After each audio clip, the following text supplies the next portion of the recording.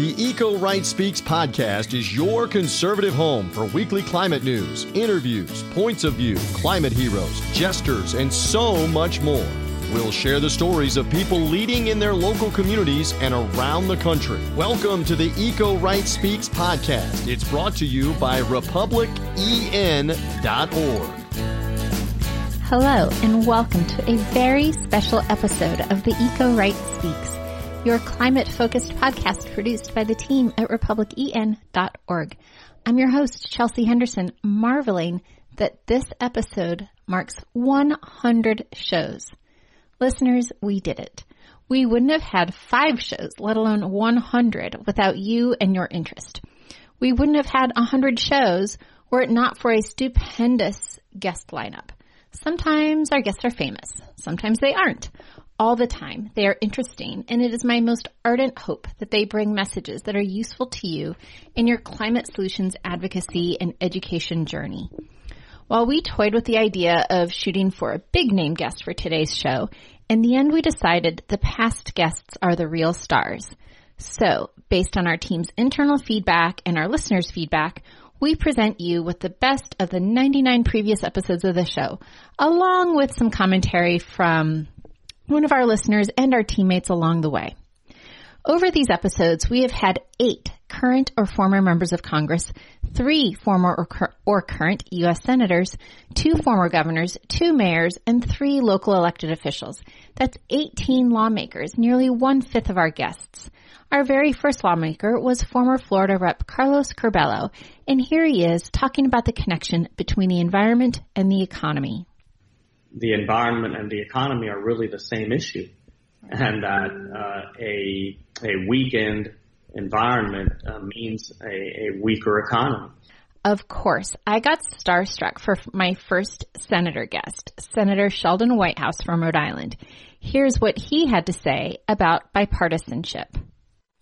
I think the most important thing that we can do, and I want to thank Bob for his work trying to make this happen, is to create an environment in which Republican senators can vote for climate legislation without fear. There's been an enormous shift recently, and some of the strongest deniers of climate change have backed off and indeed are supporting small climate bills. There's a lot of bipartisan legislation that is happening on climate, but it's along the margins. And if you want to do something that's actually going to address the 1.5 or 2 degrees problem and keep us within those safety bounds, then Republicans are going to need to feel safe doing that. Season 1, we were babies. Well, our producer, Price Atkinson, is a seasoned comms dude who has done radio, so he jumped right in with our first episode in June 2020. But I didn't really know how to be a host, except for I tried to emulate the example set by my favorite podcasters. I've tried to be authentic, to let my sense of humor show, and mostly, I've tried to keep it interesting and entertaining. It's so funny to go back to this first season and hear my voice, hear how I question guests, or, as one listener pointed out, interrupt them sometimes. Hey, no one is perfect. Thanks for sticking it out and helping me grow. We've had a lot of firsts along the way. Mike Nelson was our first meteorologist, and I love his analogy for the difference between weather and climate change. Well, an analogy that I've developed over the years that seems to work pretty well with people is, weather is a fast-changing event and climate is a long-term. So I like to say that weather is one play in a football game, and climate is the history of the National Football League. It's actually easier to predict climate than it is to predict weather, because weather is very fast changing and frequently big extremes from one day to the next with a storm system coming in. For instance, if you decided that you wanted to get away from the cold in the month of February, would you go to Denver, Colorado, or would you go to Miami, Florida? Obviously, you'd say, I'm going to go to Miami, Florida, because the climate of Miami indicates that the odds are very good that you would have warm weather in February, while Denver would be much colder. The weather of that one particular weekend that you might go to Florida may be that Denver has warm Chinook winds and we have temperatures in the 60s, while a cold front has moved through Miami and you have cloudy temperatures in the 50s. So that doesn't mean the climate of Miami has changed. It meant that you just were unlucky with the weather that you got when you went to Miami. One of the more thrilling guests to have on the show is John Cook, who founded the website and app Skeptical Science, which takes arguments people make for why climate change isn't real and debunks the myth with scientific evidence. I first discovered Skeptical Science after getting into something of a bar fight about whether climate change was real. My opponent had a ridiculous argument that I didn't know exactly how to refute. Then a scientist friend recommended Skeptical Science for any future skirmishes, so I've been a fan for a while. Here's John on what compelled him to create this useful resource. It actually began with having arguments with my father-in-law about climate change. Mm-hmm. So, like, we all have a cranky uncle in our family, right? Like, mine was, well, I've a number of them. My father, my father-in-law, my uncle, basically any male in the older generation. And he would, it was at a lunch and he started throwing these arguments on why he didn't think climate change was real or human caused. And I went away afterwards and started researching his arguments and realized that there was just no science behind it. And so, like any competitive son-in-law who wants to win an argument with his father-in-law, I started researching, started preparing for the next I love this. video. But yeah, certainly I'm a super nerd, and probably most people don't prepare for a family to get together by building a database of possible arguments that your father-in-law might present. But eventually I realized that other people might find this a useful resource as well, and that's when I launched Skeptical Science. Katharine Hayhoe has thoughts on how to speak to skeptics, which she outlines in her book, Saving Us. Yes. So I was recording the audio version of Saving Us last August.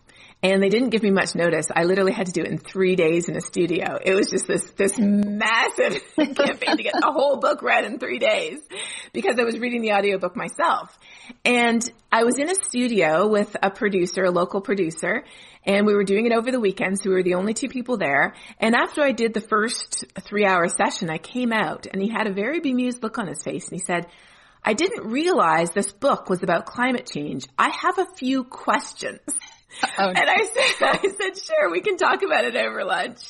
So we got our lunch and he started in with his questions and I also started in with my questions. And my questions were related to him. I wanted to know, had he grown up here? How long had he lived here? What did he enjoy doing? And I started asking him how he had seen things changing. And pretty soon he was telling me about how he had grown up going fishing in the same place, but he saw how development was changing it, how the water was getting polluted, how it was a lot warmer than it used to be, and how that was affecting the fish species. He is an avid skier, and he was telling me how the ski season down here in the southern United States has gotten shorter and shorter, and it's much less predictable. Before we knew it, he was telling me how his life had been affected by climate change without realizing that that was what he was doing. Because the issue of climate change can feel so overwhelming that it's hard to even imagine how we can make a difference, I absorbed the book One Green Thing, written by my longtime friend and former colleague Heather White. In this book, she breaks down climate activism into a set of archetypes, and then each chapter is dedicated to how that particular archetype can best contribute to solving climate change based on your strengths and interests. Get a copy of her book to see what category you fall into. But the first is the adventurer. This is the person who's a hands-on learner, a risk taker. Mm-hmm. They can't really sit still. They're usually highly creative. So the adventurer type, especially when and we worked together at National Wildlife Federation and environmental education. A lot of environmental educators fit that type and that profile. Mm-hmm. The second is the beacon. And this is the person who's so focused on speaking truth to power and justice. They're the ones who are totally comfortable at the podium with a bullhorn in front of a crowd. And they're really important because they're visionaries and they're not afraid of being alone. They can really help us drive the movement forward.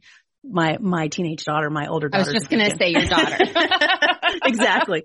And then the third is the influencer. Mm-hmm. And the influencer is people. That's the most important part of how they operate. And they're important because they can make these connections and think outside of the box in a way that many people can't. And that's really important. Right. Then there's the philanthropist, which is a really big name. And a lot of people think about the Monopoly guy, with the monocle. Yep. But the philanthropist is the giver. This is the person who loves to volunteer, donate time, donate resources. And without the philanthropist, we don't have the resources, people, or the financial resources in order to make a movement work. And then there is the sage, which I think a lot of your listeners are probably kind of fall in this category. And the sage is focused on the spiritual connection between the environment and conservation. And it's a moral and ethical duty to protect what we have for future generations. And they're really important because they can bridge the political divide. I've made mention more than once that I myself am writing a book. Glacial, The Secret Politics of Climate Change, won't be on a bookshelf near you until summer of 2024. But I've had the pleasure of interviewing some key players for this podcast who are part of the history on this issue. Here, Senator Joe Lieberman reflects upon working with my old boss, Senator John Chafee, who was pivotal in educating lawmakers on climate change, starting back in the 1980s. In the Senate, then more absolutely than now, but still, you needed 60 votes. Very rarely do you get 60 votes from one party. So I always try to work on a bipartisan basis, going back to the initial, which was quite modest, which was a credit for early action bill with a great senator, Republican from Rhode Island, John Chafee. And we had trouble getting that going, but it was such a simple idea. Someday, we said, we're going to really begin to stimulate and reward businesses that change to reduce their greenhouse gas climate change emissions. And let's start a system now to incentivize them by giving them early credits. That is, when a registry of credits is set up, as it honestly will be, and they're rewarded in some way, we give them credit for what they do now. And we even had trouble with that. Yeah. But I continue to pursue it. Unfortunately without effect, but without accomplishment as I wanted. And we can talk about why, but always with a Republican partner, Senator Chafee, Senator McCain, Senator Warner, and then Senator Lindsey Graham, and John Kerry. And hopefully before long, before we all get swept up with rising tides or extreme weather, Congress will do something about it. Speaking of reflecting, friend of the pod and former congressional staffer to our fearless leader, Bob Inglis, Katrina Rourke talked about helping craft his carbon tax bill back in 2009. Yeah, so Bob blindsided me a little bit, right? So I went up to work what I thought was to help Bob when he was ranking member on a subcommittee that oversaw the agency that I came from. That part was going to be challenging, but felt in my wheelhouse. And a couple of weeks in, it was like, oh, surprise. Bob is going to step out, work on carbon pricing, first Republican to write a carbon tax bill. And lucky me, I had to figure out what that meant. So there wasn't a lot to draw on then, right? So we had the carbon price. That part was pretty straightforward.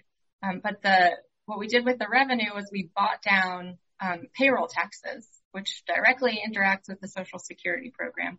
And then we were going to introduce this novel concept called a border carbon adjustment, which at that point, the academic literature was Gary Hofbauer at the Peterson Institute had found a footnote in an annex document to a WTO agreement, and that was the justification for a border carbon adjustment. So we had to take that and turn it into legislative language. No big deal. If it weren't for Bob making sure that made it in, it would have been really easy to write this bill without a border carbon adjustment component. That's what Waxman Markey did because it was so hard. So that there is a literature on it now, that the European Union is talking about it. Bob couldn't have foreseen any of that. So right when we were hanging this on a footnote to an annex document, Bob had the vision to see that we couldn't price carbon without pricing it at the border too. And it's really changed how we talk about carbon policy. And this point feels like a good time to share with you Bob's favorite episode. Spoiler alert, he cannot possibly pick one. Chelsea Henderson and Price Atkinson have put me to an impossible task. They actually want me to tell you the favorite episode out of the 100 episodes of the podcast. That means one specially recognized friend and 99 others disappointed. I'm enough of a recovering politician to see the trap there. So I've figured a way out of the trap, and that is to establish some categories. So in the category of friends of the show, friends of the Eco-Right, there's Katrina Rourke and Jim Tolbert and Rob Sisson and Larry Linenschmidt. Nick Huey makes an appearance. Brian Webb, Rocky Barker, Tio Nelson, Ann Kelly, Quill Robinson, the Alexes, that's Alex Flint, Alex Bosmosky, and Alex Posner, and the amazing Casey Crane of Indiana. Okay, so those are the friends that you should listen to on the podcast. Then you got the folks that can help us with the science. That's the category occupied by Catherine Hayhoe and Carrie Emanuel. Then for those that can provide the wisdom on how to get this done, you might listen to Governor Christy Todd Whitman and a wonderful interview that Chelsea Henderson had with former Senator Joe Lieberman. As to communications, that category, you might want to listen to Marshall Shepard and Claudia McMurray. It's not exactly Claudia's business communications the way it is Marshall's, but Claudia has exactly the right feel, I think, for getting this done.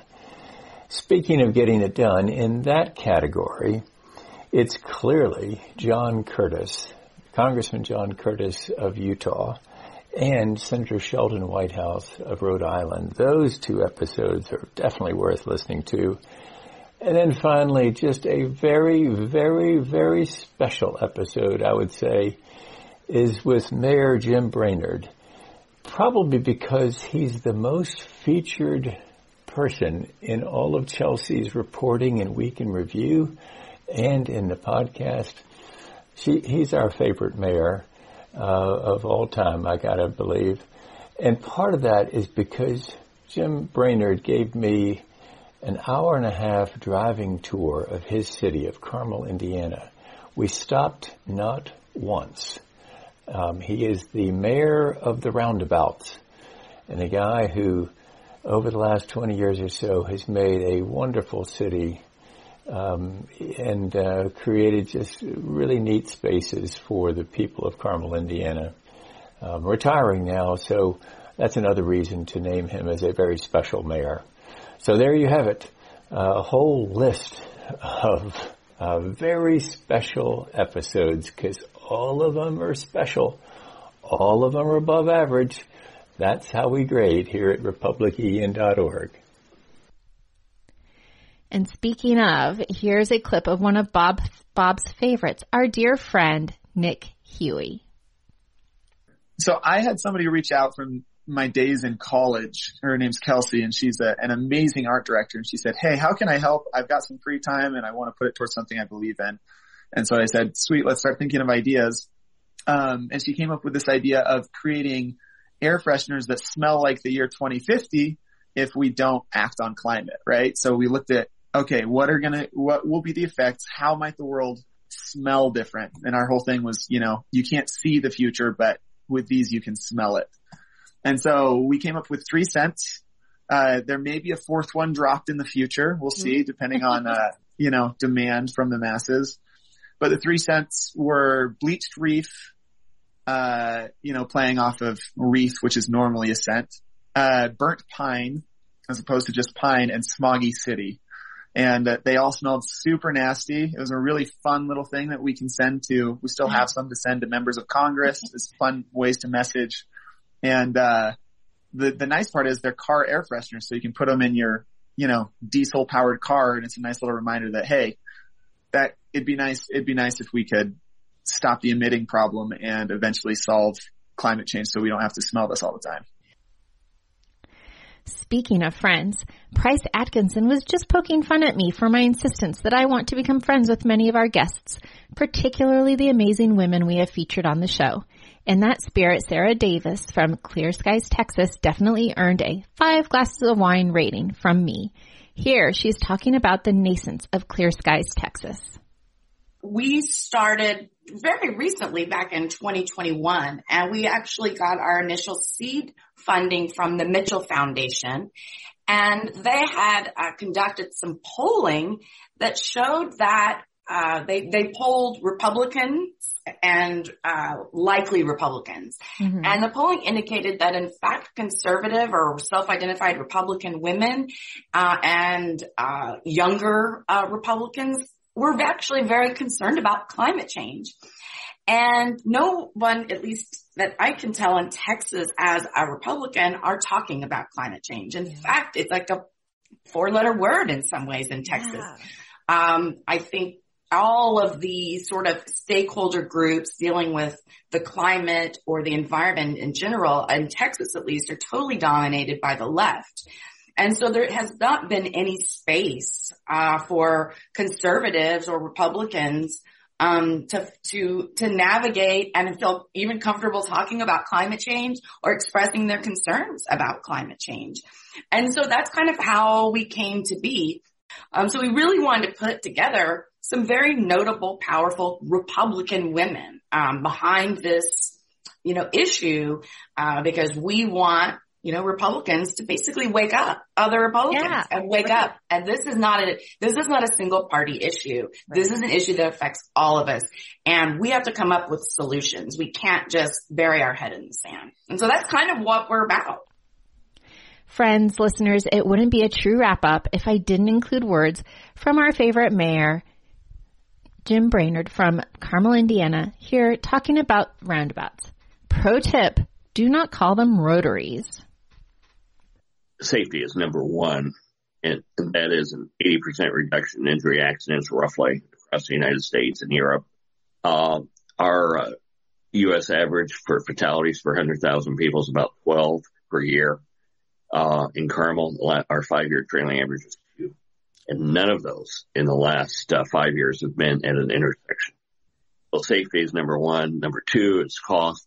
Traffic lights cost a lot of money, 300,000 plus. You got to replace them every year. Plus, there's some cost to landscaping in the middle or putting public art in the middle of a roundabout as well.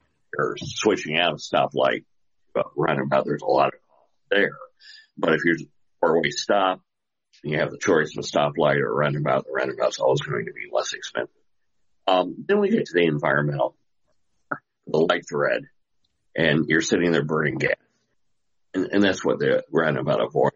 We reduce emissions and fuel costs. The public art engineer estimated that at $2 a gallon, we're saving between $4 and $5 million on average per roundabout per year for the public.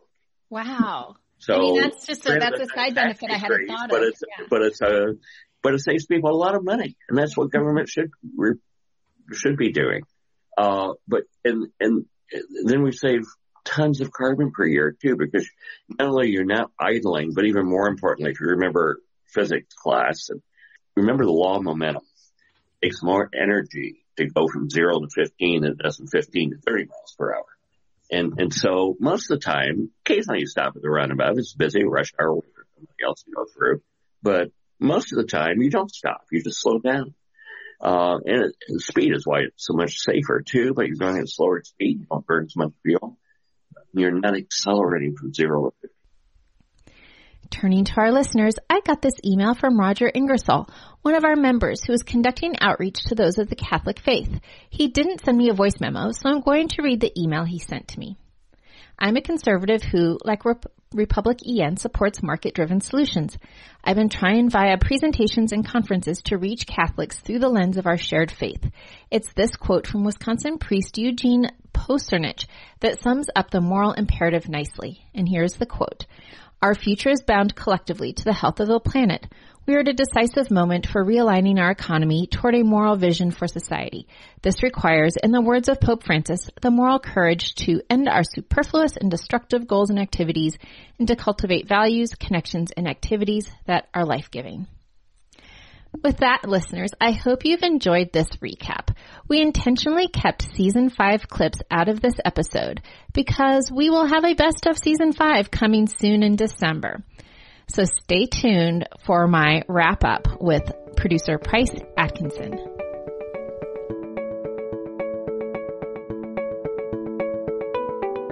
Price, happy birthday.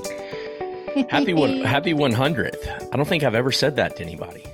100 birthday. Well, my grandma did turn 100, so I did wish her happy 100th birthday before she died. But 100 episodes, that's epic. I'm really proud of us. I'm proud of you. I'm not proud of me. I'm proud of you. Dude, I'm proud of you. We wouldn't have a show if you didn't expertly produce it week after week. So it would just be this recording in the cloud somewhere without any of the polish and shine. No, you have come a long way. I've been doing audio and kind of self-taught on the radio and done some radio podcast stuff before, but you jumped into this as a excited, wannabe podcaster, and you're not wannabe anymore. You are totally full-fledged 100 episodes. You got your podcast card in that wallet. Okay, so you said last week that you wanted to make me cry, and you just did. Look. Can you? No, I didn't. I hadn't even started yet. You want me to lay it on? God. I hadn't even begun.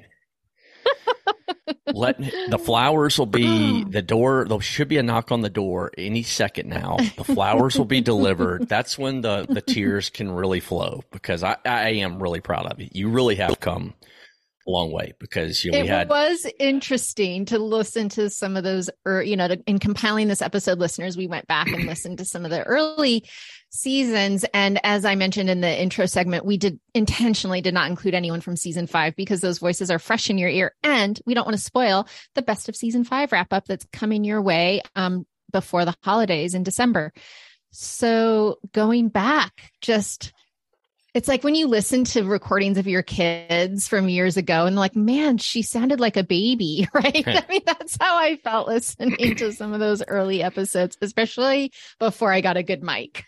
Well, the biggest thing is it just flows easier. It's just, unintentionally more polished just because you're more comfortable doing it. So, at first when we were kind of navigating our way, we're kind of trying to, feel the way through the forest, but now, we can run through the forest any day, anytime, day or night. So, and that's what you've done. It's smoother. Right.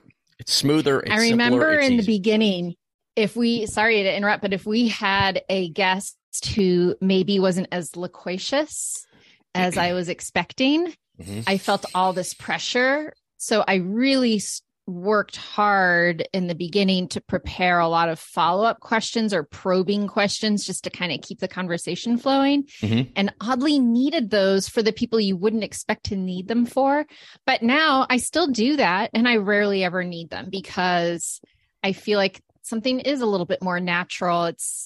We obviously have amazing guests, but, and they get credit for making my job easier, but yeah, no, it's been a learning experience. It's been a lot of fun, and I'm looking forward to the next 100. Me too. Well, I'm looking forward to the next episode, which we will return to normal. We will move out of celebration mode, and I know you're looking forward to a trip abroad. So I don't want to keep you from that a whole lot longer. Yes. Well, I'm so excited to get to go see my son in Germany and let him take me around, and he's in Freiburg, and I think it's going to be a lot of fun. It looks like a cute little town from the pictures I've seen on the internet. I just want to eat a lot and have some German beer and relax with my kid. And then I'll be back. And the day I get back, actually, Sean Sullivan, the executive director of the Tampa Bay Regional Planning Council, will be in your ears. So I know we're hitting you all over the head with Florida, but he has some really important things to say about the work that the Planning Commission, the Regional Planning Commission, does to ensure that the 3.8 million people who live in the Tampa Bay kind of greater region are prepared and safe from future storms. So he's a really interesting fella. He's actually a Bostonian. You know me, I'm a sucker for a Boston accent. So we really hit it off, and I can't wait to bring that voice to our listeners. Well, I'm excited for that one. I won't keep you any longer, won't delay your schnitzel versed, your Oktoberfest beers, although October's come and gone. I know there'll still be a plenty there in Germany. So have a safe trip, and also happy birthday. Fantastic job. And thank you also to our listeners for keeping us going for a magic number 100. Thank you all. Thanks for listening to this week's edition of the Eco Right Speaks podcast, brought to you by the team at republicen.org. Make sure to visit republicen.org to learn more and find out how you can be a local Eco Right leader.